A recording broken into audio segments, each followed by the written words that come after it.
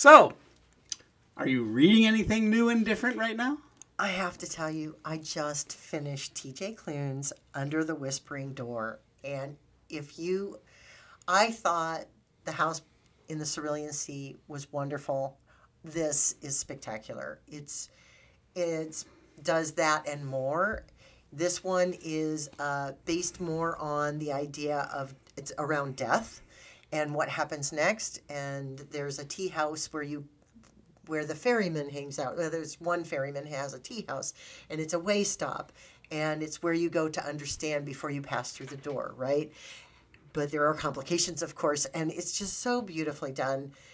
I really, really loved it, and if I had to pick one book from this whole year that I just found to be that book that really resonated, and you ask me today, because you have, again, it changes, it matters. Yes. It would be that one.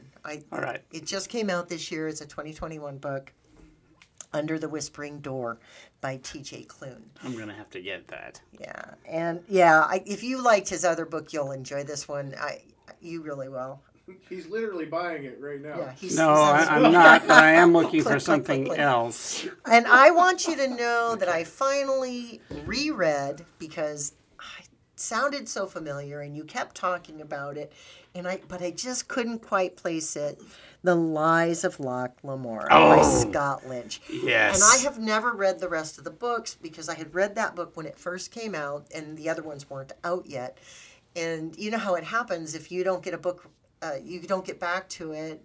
But it had always haunted me a little bit, and I remembered bits and pieces of it, but not when you were describing it, I wasn't putting those pieces together with what you were talking about.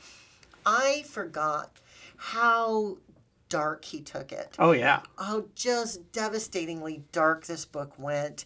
But I remember how much I enjoyed. And the structure, the characters, the characters are fabulous. And Loch Lamora is fabulous. And, Jean is wonderful. All the characters are just so well done.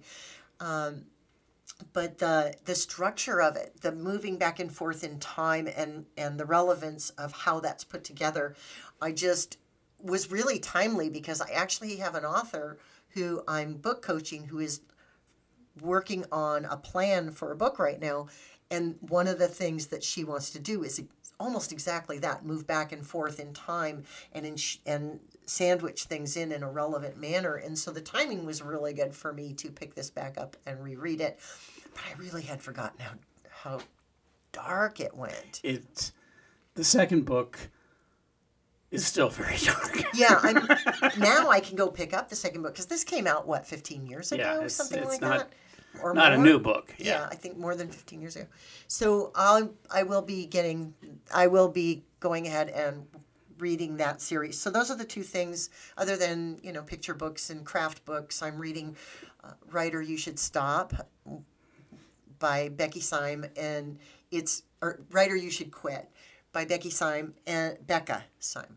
And it's not that you should quit writing, it's the other things you should quit while you're trying to work on your craft and things like that.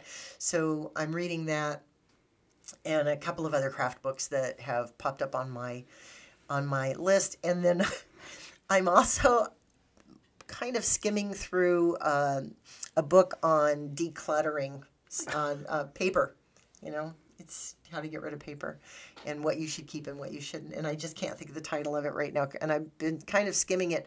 But I found this section where it says where to call to stop all the junk mail from coming to your house. And I've bookmarked that because at least I can do that. At least you get rid of the junk. At least I can do that. How about you? So I've just started Gun with Occasional Music. Really? By whom? Jonathan Latham. All right. Imagine Philip K. Dick writing a noir detective, or Raymond Chandler on LSD. Wait, I read that book. It is just wildly weird. It's written in the hard-boiled, noir detective style, but the world is just so skewed and cockeyed that I still haven't made a lot of sense of it. It's like Brazil or something. Yeah, I mean, it's you know, the Inquisitor's office apparently runs most things, even though there's as a shadow government. You can be a private inquisitor, which this guy is, but apparently for some reason no one is allowed to ask anyone else questions. It's considered extremely rude and to some degree almost, illegal to ask a direct question of anyone. So how can you be an inquisitor if you can't ask Inquisitors questions? are licensed to ask questions. God. Everybody has a karma card. I already like it. And your karma is added to or subtracted based on your actions, decided by the Inquisitor's office. But if your karma goes to 0, you're put in the freezer. Literally. Wow. And then they have evolved animals. Essentially, they do something to them, so you have dogs and cats and kittens walking around on their hind legs talking like humans. And one of the toughs who comes after my private eye here is an evolved kangaroo. Wow. I mean, it is just Weird and bizarre. So far, it's kind of a standard noir detective, just weird and bizarre. in a fun and entertaining way, right? Just like, Yeah. I reread do God's... you think he lost a bet? I don't know. I bet you can't write a book like... I don't know. I don't know where this came from. I reread Gods and Generals because someone I respect said some unkind things about it, and I went back and reread it, and I disagree. Okay. Well, it comes down to, is it acceptable to explore and humanize the characters of people who are now considered to be evil? It's all about Robert E. Lee, Stonewall Jackson, Thomas Longstreet, or James Longstreet, but it makes them very human. Mm-hmm.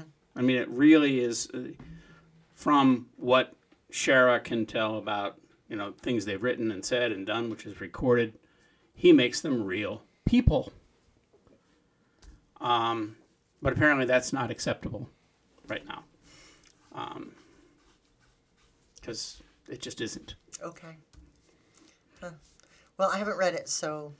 It's a Civil War novel. It's a novelized version of the events leading up to Gettysburg. So, Sharon's father, Michael Sharon, wrote The Killer Angels, which became the movie Gettysburg. Sharon has written a whole bunch of war novels. He's got a whole series about the war in the West that I think is extremely well done because he deals with the characters of some of my favorite generals who I think have been neglected and passed over by history, but he also does it from the point of view of a couple of common soldiers that he follows through all these campaigns. And he captures that experience of the foot soldier very, very well. So I like him as an author, and I appreciated Gods and Generals. Once again, I'd already read it once. What else have I read? I just started Gone with Occasional Music. And then I picked up, I'm kind of trying to remember the author, Naomi. It's called Bacchanal.